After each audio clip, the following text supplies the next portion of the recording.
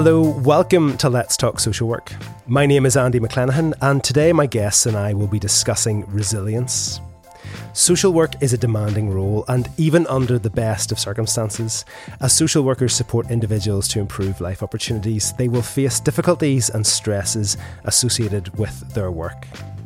First, our conversation today will look at how social workers can withstand and recover from the pressures and stresses they face. We'll then move on to examine whether a focus on resilience gives an easy out for organisations which overburden and stretch their social workers beyond what is manageable. And we'll ask if resilience as an individual quality is really what we should be focused on. Joining me for the discussion are Dr. Jennifer Simpson and Sam Pullman.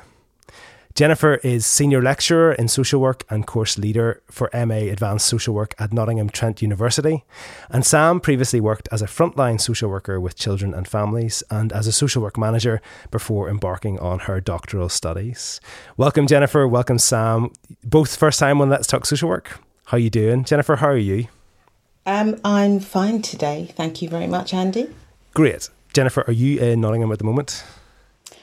No, I'm actually working from home, so I have a hybrid existence. Great. So, Sam, how are you doing? Are you well? Yeah, I'm good, thanks. Yeah, all good. So happy to be here. Yes, and whereabouts are you? So I'm all the way down in South Devon, but I'm also working at home today. So you may hear church bells, you may hear horses going by in the background, but hopefully it won't be too disruptive. How incredible and picturesque. Beautiful. Okay, so today we're talking about resilience. Sam, Jennifer, both of you are involved with the Social Workers Educational Trust. And I'm aware that the Trust recently held an event exploring resilience in social work. So I want to start off at ground level. The issues that you were discussing at your event last week. What do we mean when we talk about resilience? So what do we mean by resilience? It's often understood really as the ability to respond to unexpected events in a positive way and to effectively manage all the emotional and the mental strain. And I think the other element of it is the ability to keep going. So resilience, you can often think about, I suppose the analogy could be a little bit like a muscle. You build resilience over time. So I think that's often how we tend to think about it. Muscles can become fatigued though, Jennifer?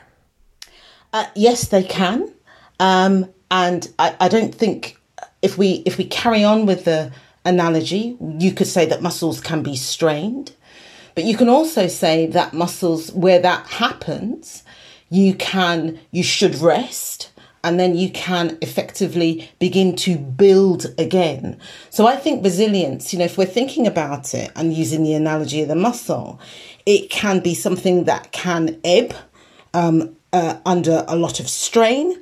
And if you sufficiently rest and you build it up, you can obtain it again. But I don't think it's something that's completely lost. And I also think that in terms of resilience, we may have greater levels of resilience for certain things in our lives. And if you're thinking about, being a social work practitioner, you may be more resilient in terms of managing, organizational change as opposed to managing another aspect of your work. So I think that's one way of kind of thinking about resilience. And I think the other thing that I would add is, resilience is built up in our lives, in our everyday lives. So where we have issues of loss, where we have, circumstances that challenge us within our families or within our friendship network, we are all the time building resilience. Hence why I think I use the analogy of the muscle. And should we be thinking of resilience as a personality trait, Sam, or is it a skill that can be learned by anybody? I'm not sure if resilience is a personality trait, and I would probably echo Jennifer's comments that it's a skill. It's something that you develop over time. I don't know. I wouldn't say people are more resilient than others. It very much depends on your personal circumstances. The only thing I would say about resilience is that you need to test it and challenge it to make it stronger, to know what you can kind of manage and deal with. And there are different ways to go around that. So I'm not sure if it's a personality trait. I think it's more a skill that's developed through practice. I don't think you can learn resilience in an academic sense. I don't think you could be taught it at a university. I think it's something that comes later. Are there tools, though, that you can implement, in terms of your ways of thinking in a difficult circumstance that can enhance that skill, though? You're saying it can't be taught, but are there not sort of psychological approaches that can be encouraged that will help an individual be more resilient under a pressured situation? I think that's a really complex question about resilience. It just really depends on kind of what you're dealing with. And you won't know until you get into practice. So I think university is and placements are quite a safe place to kind of explore your practice, but they won't really give you the resilience for later on. So resilience and experience go hand in hand, yeah? Okay. What one kind of informs and builds the other. And I think my impression is that often discussions about resilience are kind of limited to understandings of how to cope with stress. And Jennifer, just coming back to something you said, I think in your first answer, about the ability to adapt under pressure. I mean, how difficult is it to maintain empathy while ensuring, you have appropriate emotional boundaries are in place? For example, is that part of being resilient, being able to provide high quality services, maintain empathy for the people you're supporting, but keeping your boundaries in place, as well as dealing with the stress? Would that be a more kind of all-encompassing understanding of what it is to be resilient? I think within the kind of practice environment that people, which social workers from any kind of discipline are working within, they will be bringing all of that together. And I think the ability to maintain resilience, and I think it goes back to what Sam said earlier, it's about actually knowing yourself, knowing your limits, being self-aware. And I think, again, just going back to what Sam said, hopefully what we can do in universities is enable those who are training to be social workers to have some level of self-awareness, so they know their limits, they know their emotional boundary, not just the emotional boundary, but they know their limits in terms of what they can cope with. And if you know your limits, then actually I would hope that you know at what point to rest, at what point to seek support, at what point to say, look, I'm out of this for a little while because I can't do this anymore, or I need change in order to sustain the work that I'm doing, and in order to be the best practitioner that I can be. And I think, there is very well-known research out there about the fact that the professional duration of a social worker is approximately 8 years. And that really kind of feeds into issues of resilience. But I think what we also need to realise is that actually the work of social work is now very complex. So practitioners are actually, when they come to actually undertake their work, they are dealing with high-end, safeguarding, really complex areas of practice.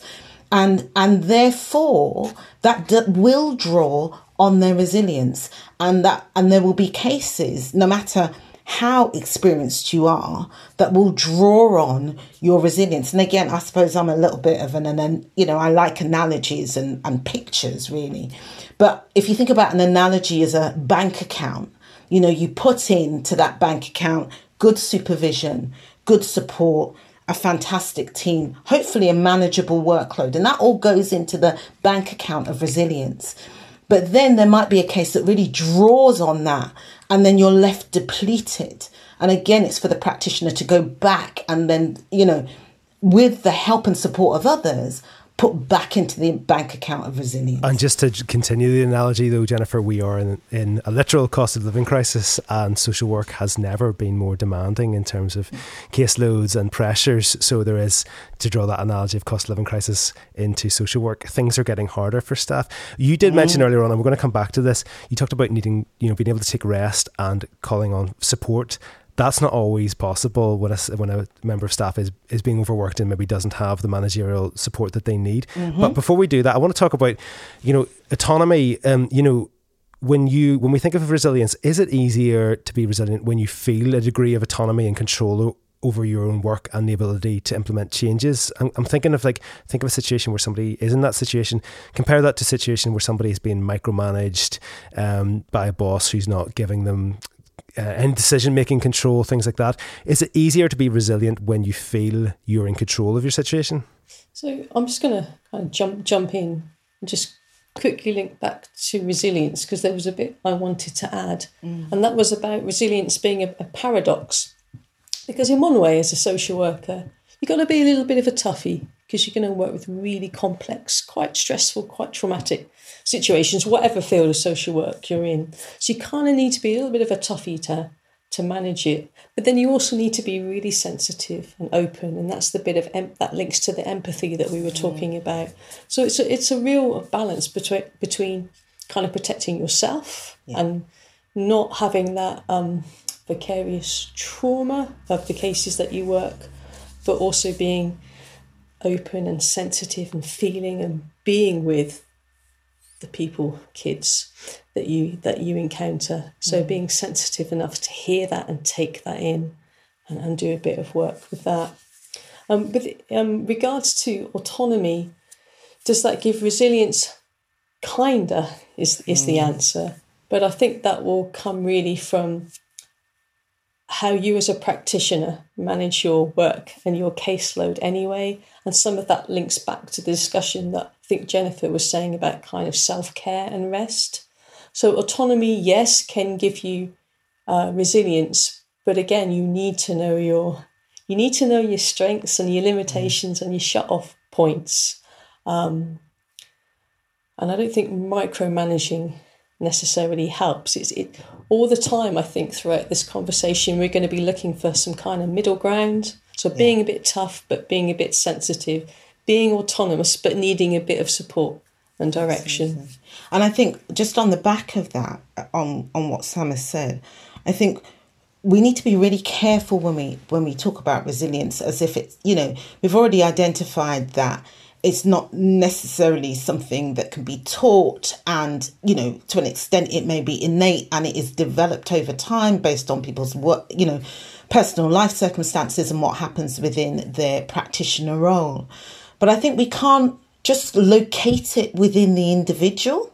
There is an absolute need for organisations that practitioners are in to take responsibility to support and enable resilience to take place, and where it's not happening, to hold up their hands and say, what more can we do, rather than just simply to turn around and say to the practitioner, well, you're not very resilient, are you? Because that actually for me is not very fair, given the complexity of work that people are doing and the fact that they are in that complexity of work every day.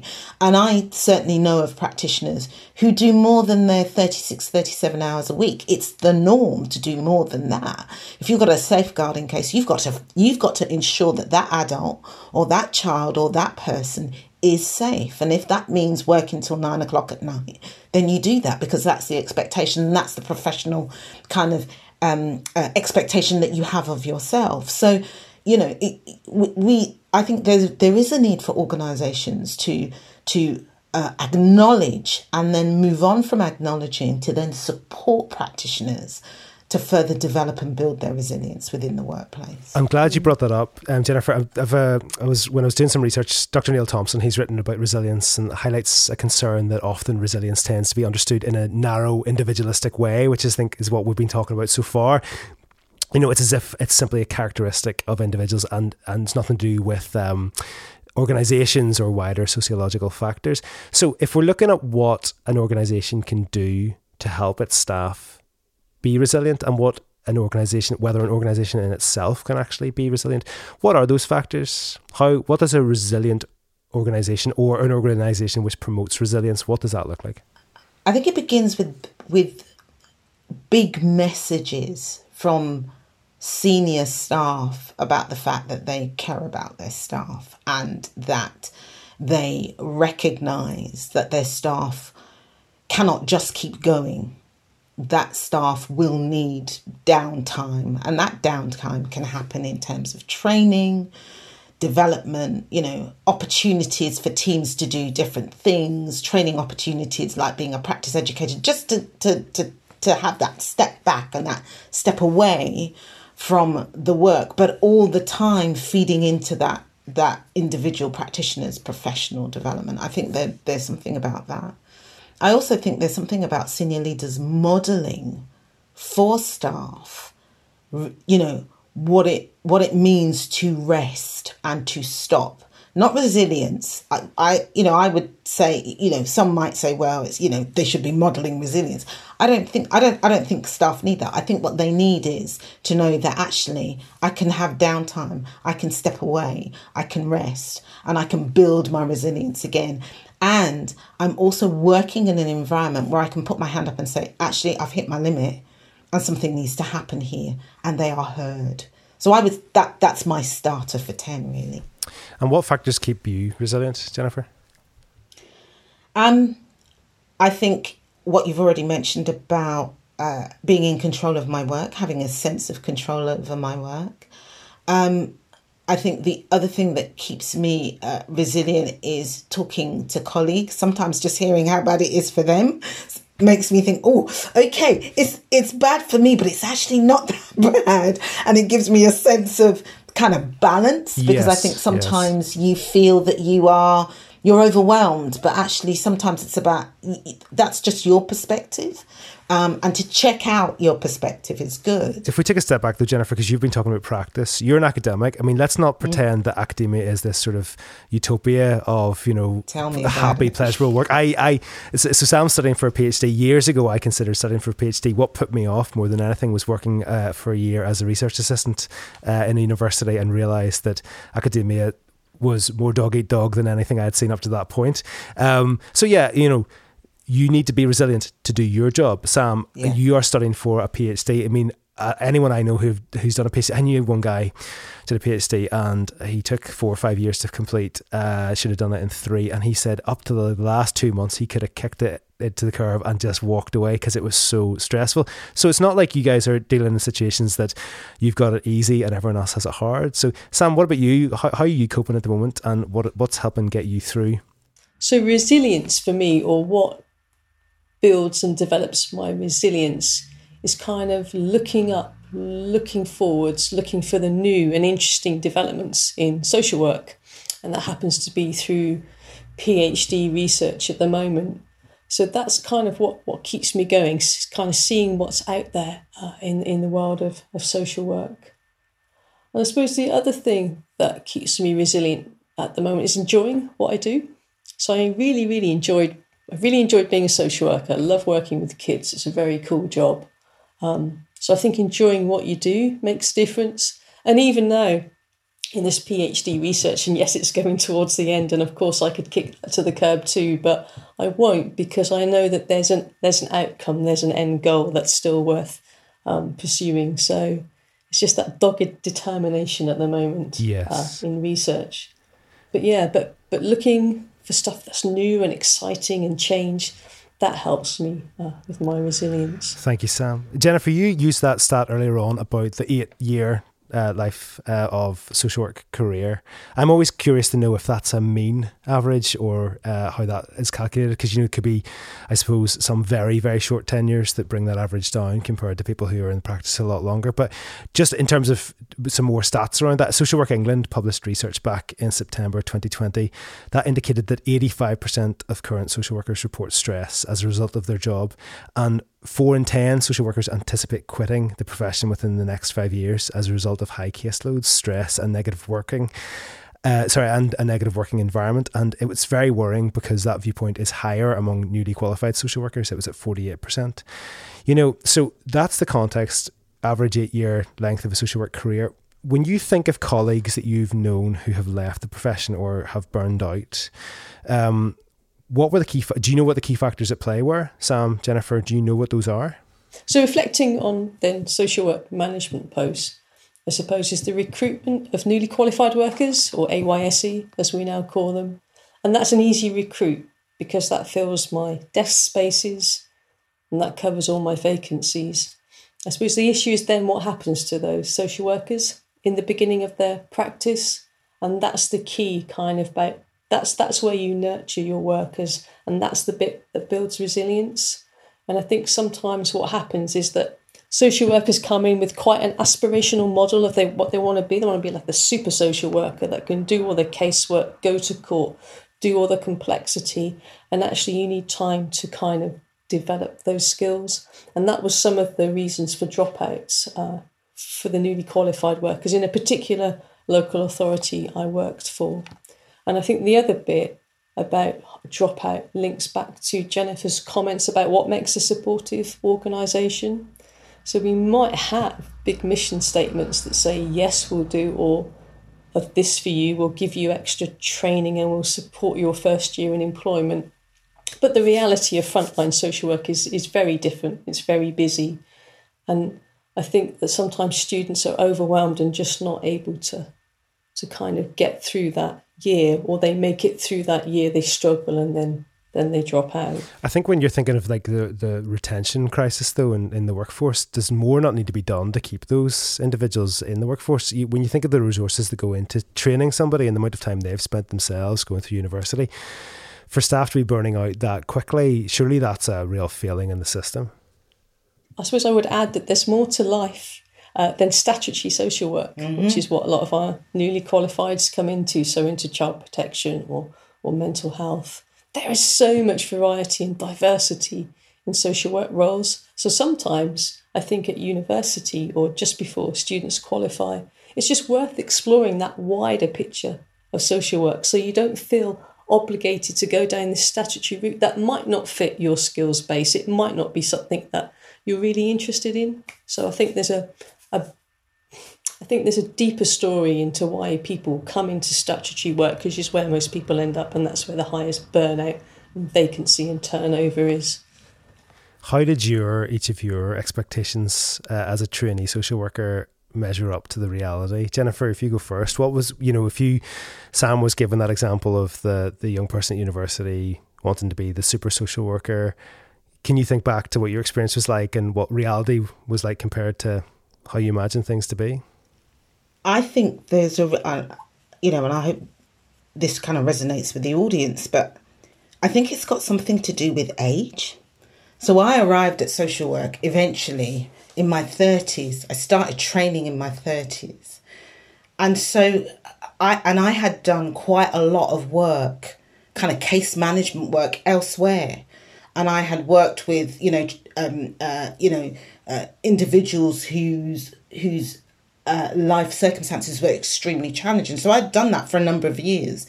And so when I came to social work, it wasn't a kind of surprise. I wasn't kind of overwhelmed by it because I had been working with people for a very long time. So I think there is something, and I don't want to kind of get into any kind of ageism, but there is something about a level of maturity that helps with resilience, because if you've kind of lived it and been through it and worked with people for a pretty long time, you are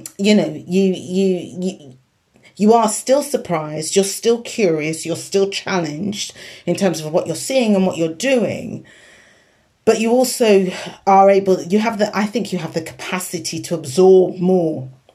And I think what's kind of missing from our conversation at this moment is the impact of COVID on the cohorts that are coming out of university, and particularly what I saw in terms of newly qualified social workers who were coming into local authorities, who the reality for them was they had undertaken a placement, but it was a hybrid placement. They could not even get near some of the service users. They could not physically get near and get those necessary skills and develop that resilience. So once we came out of COVID and we were supposedly back in that place where we were talking to people directly and meeting them and working with them directly, there may not have been the necessary skills base to absorb that. And also, they had done virtual social work. So moving from virtual social work to in-person social work is completely different.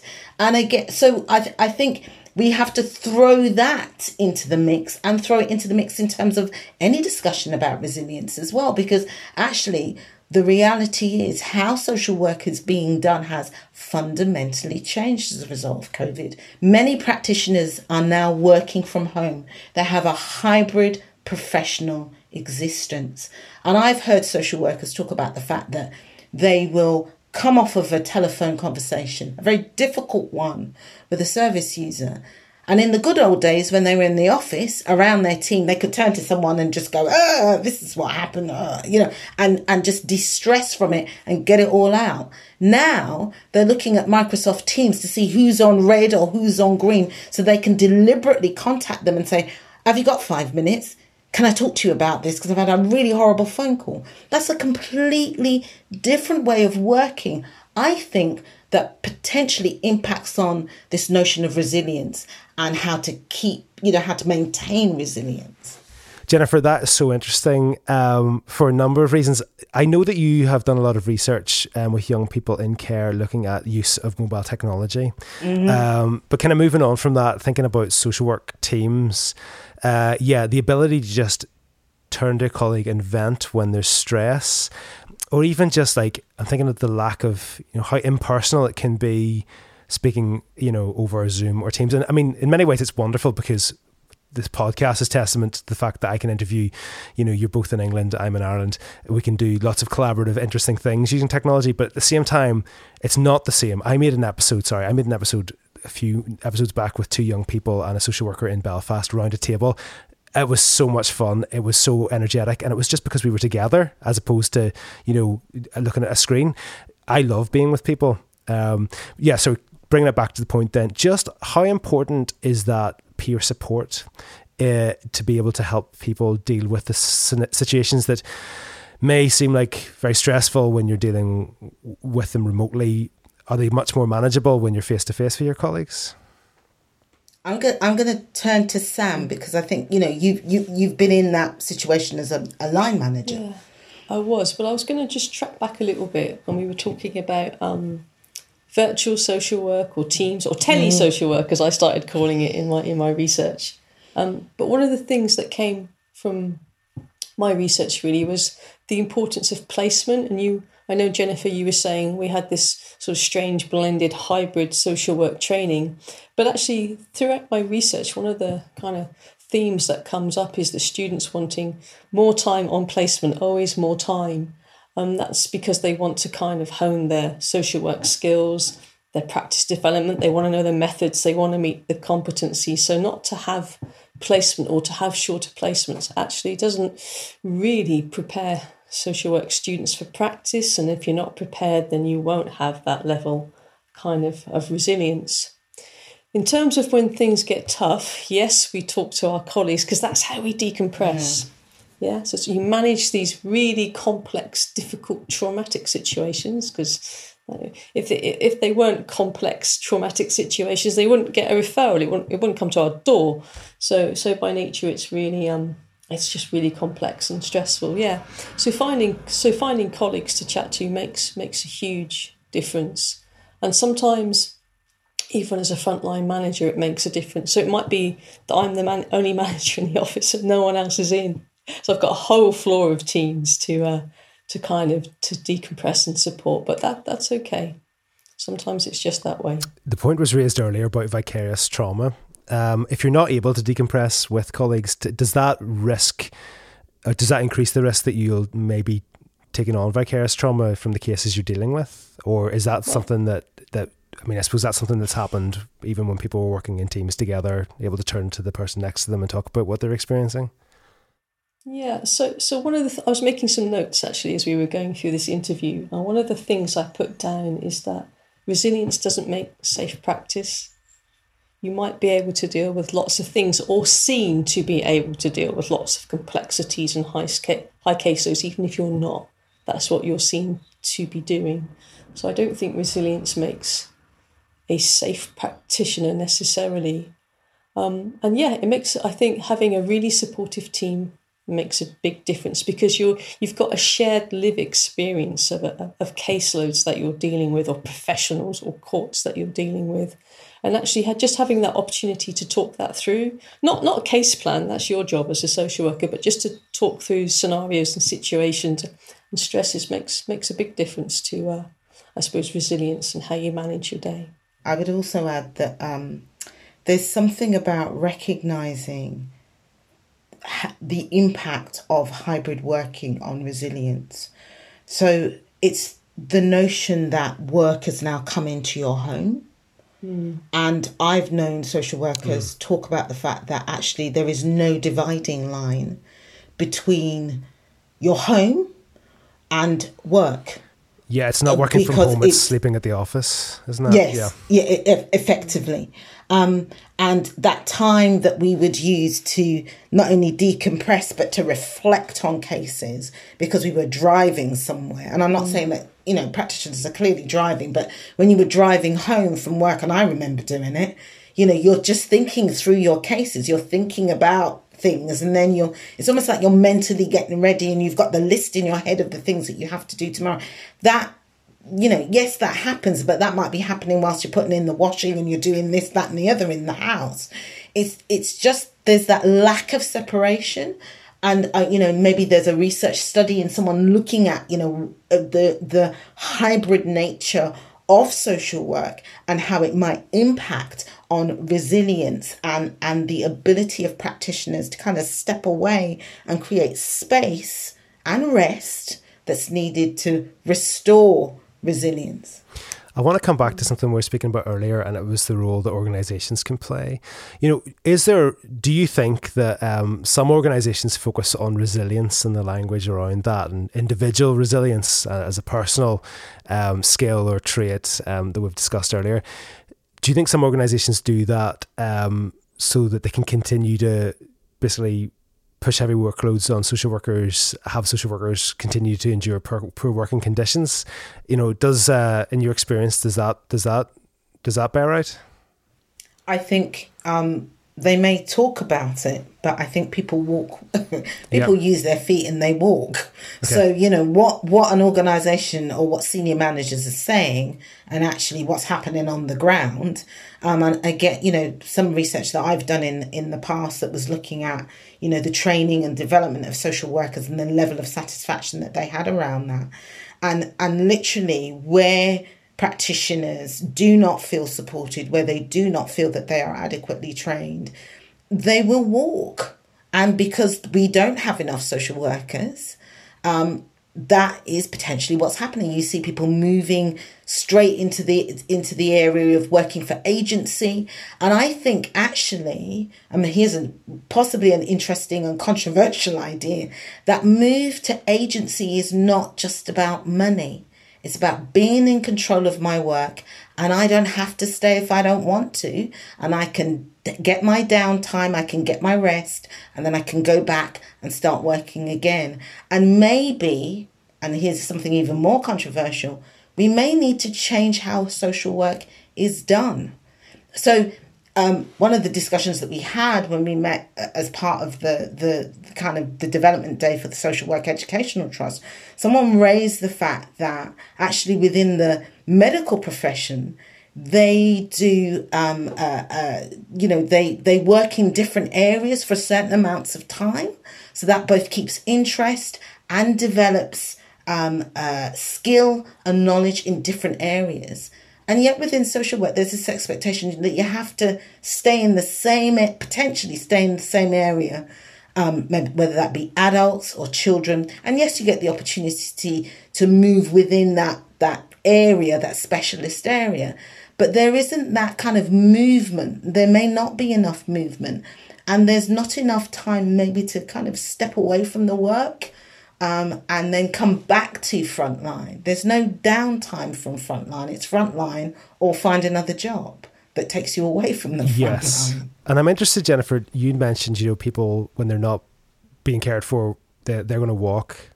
Now, you don't just go from good to, good mindset, everything's fine, suddenly everything's terrible and you leave the next day. There's going to be a gradient involved in that. And I was reading an article from Professional Social Work magazine from last October. It was by a retired senior mental health social worker called Mike Bush.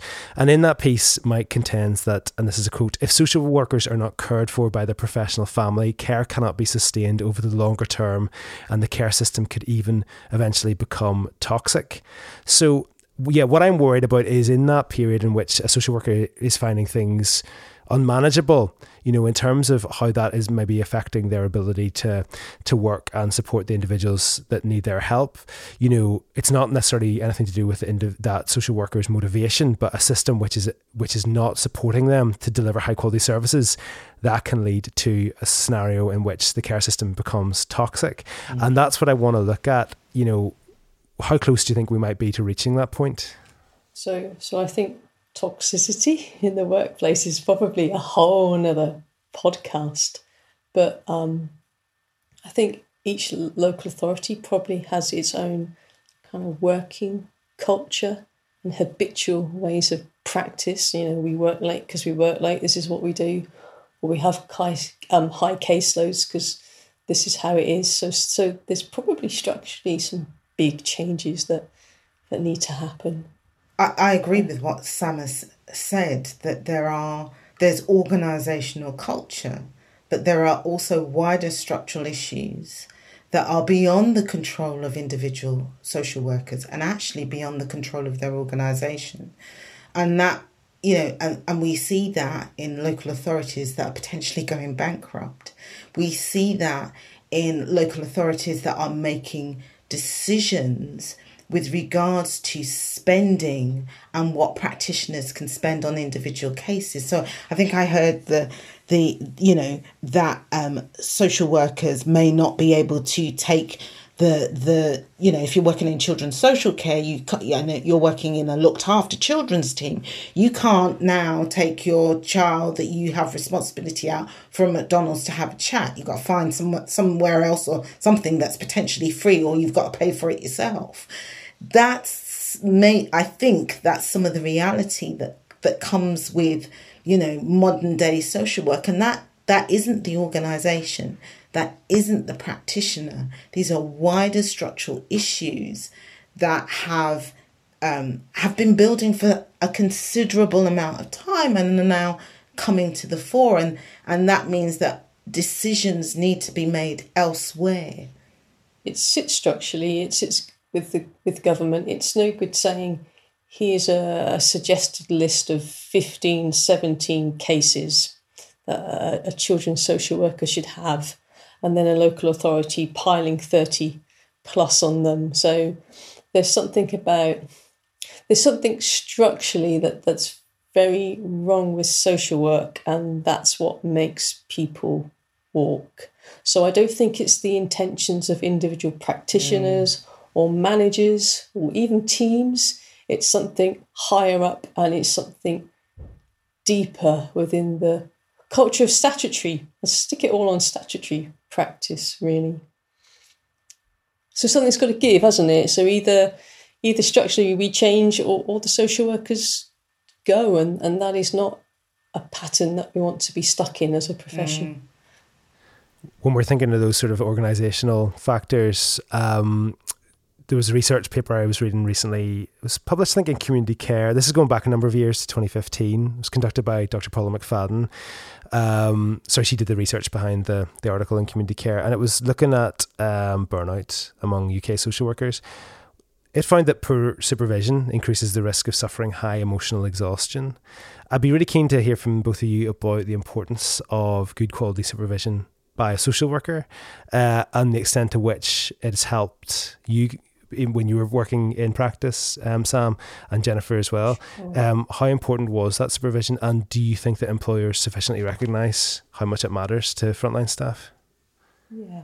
So my last manager post, we used a supervision model that focused on emotional intelligence. But it was a very long supervision model, so you can't click through every case and make it a tick box note on your computer system. That won't work. But to have a really in-depth case discussion about 4 or 5 cases, and really that focused on how well the social worker knew that child's lived experience and journey, and then how they made decisions with and for that young person. So that was a really good supervision model. But it was lengthy, but I think more quality. And then I think the roadmaps or signposting for practice and development that came from that were really good quality. as opposed to just sitting in a room and saying, a social worker telling me something about a family, great, and I'll put a quick note and tick it off, serves no purpose whatsoever.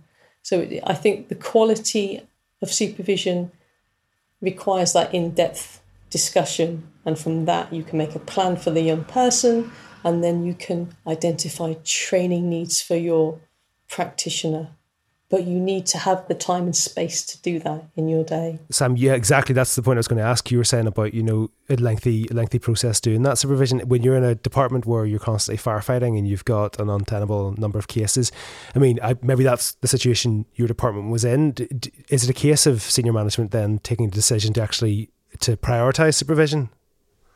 No, I think so. It's always fine. There's always something happening on somebody in a team somewhere. It's a big building where lots of teams are condensed. You're always firefighting. Something's always happening. There's always I was going to say Section 47, but there's always a child protection investigation happening somewhere. But I think it's worth taking time it's worth making time to do that quality supervision, because you can kind of do a bit of a mini case review. You can really see what's happening for these families, particularly if you're in safeguarding or you're going off to court or you're looking at permanency. So for a manager, actually, from my point of view, really need to understand what's happening for that young person and family, because what I don't want is the repeat referrals and families going back, or this kind of long-term drawn out involvement of the social worker when it's not really achieving anything. So there's lots of little wins for doing longer supervision. So wins for the young person, so we know what's happening for them and it doesn't drift and we've got a time scale. Wins for my social worker, so I know what they need for their development. Wins for the team, isn't it? Because we're turning over caseloads, and then actually we are creating a culture that builds that nurture and builds that development, and that's what gives you the resilience. Yeah.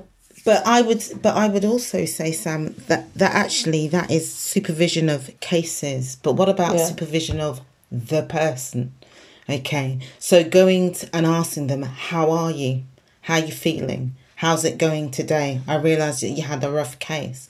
And actually, supervision I think a model of supervision is not just about the cases, but also it's about the person. When did you last take leave? I noted that you've worked really late nights for the past 4 weeks. What's going on? And asking those curious questions. And I suppose I'm going to be really sorry. I don't mean to be controversial, but hey, I'm going to just be controversial. It's a good place to do it. If you've got a line manager who's squashed and feeling it, you don't ask those questions, because actually you don't want to know, because you just need to get things done.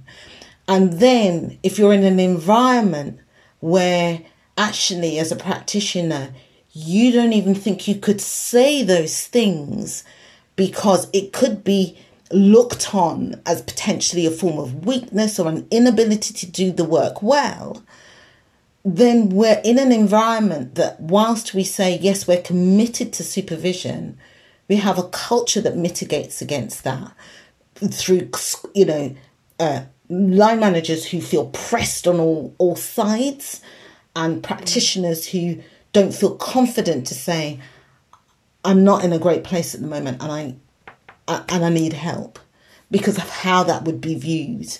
And so, yes, there is room for supervision. Yes, good supervision is required, but actually, what's the culture that we're in and what a manager's facing, so that actually good, strong depth of supervision can actually be undertaken. That's really worthwhile, and again, builds resilience.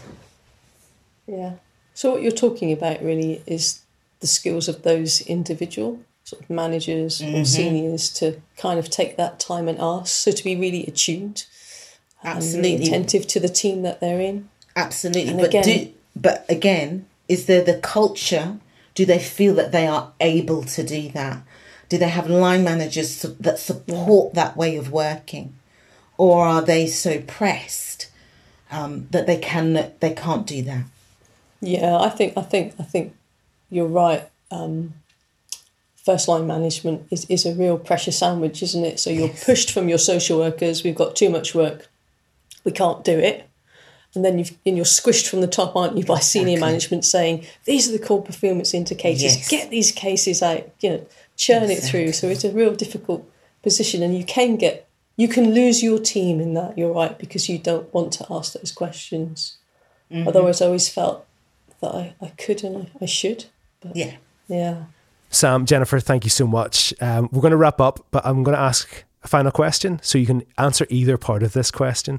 So either for anyone listening who's the influence to make a change in their workplace to improve the situation for staff working at the front line, what would you like them to take from this discussion? The other question is, for someone who's thinking of coming into social work, who's not yet a social worker, who may be a student, what would you give them in terms of advice? Jennifer, I'll ask you to go first. You can choose which one to answer. Sam has to answer the other one that's left. So I'm going to go with students because I'm in social work education. So I'll take the easy option, Sam. I would say that as a student coming into social work, you have to expose yourself to people. Social work is about people. It's about people who are experiencing challenges and difficulties. And in actual fact, the more you expose yourself to working with people, the more you will develop those skills. You may not even realize that you're developing those skills, but you are developing those important skills around communication. You're developing those skills around the ability to take on sometimes some distressing information. And in doing so, you are building that resilience muscle. So I would say that actually just by being in the presence of people and working with people, you are learning an incredible amount, which will put you in a good place to begin your social work training. Thank you, Jennifer. And Sam, last word to you then. I don't think I can follow up on that, but in terms of working in a team, a social worker coming into a team, I would say keep your compassion. Remember why it is that you wanted to be a social worker, which is primarily to make stuff better for people, whatever those people are. Don't be afraid to speak out, but when you speak out, come with suggestions that managers and seniors can have a think about and use. But yeah, keep your compassion, and it will see you through, and that will give you your resilience.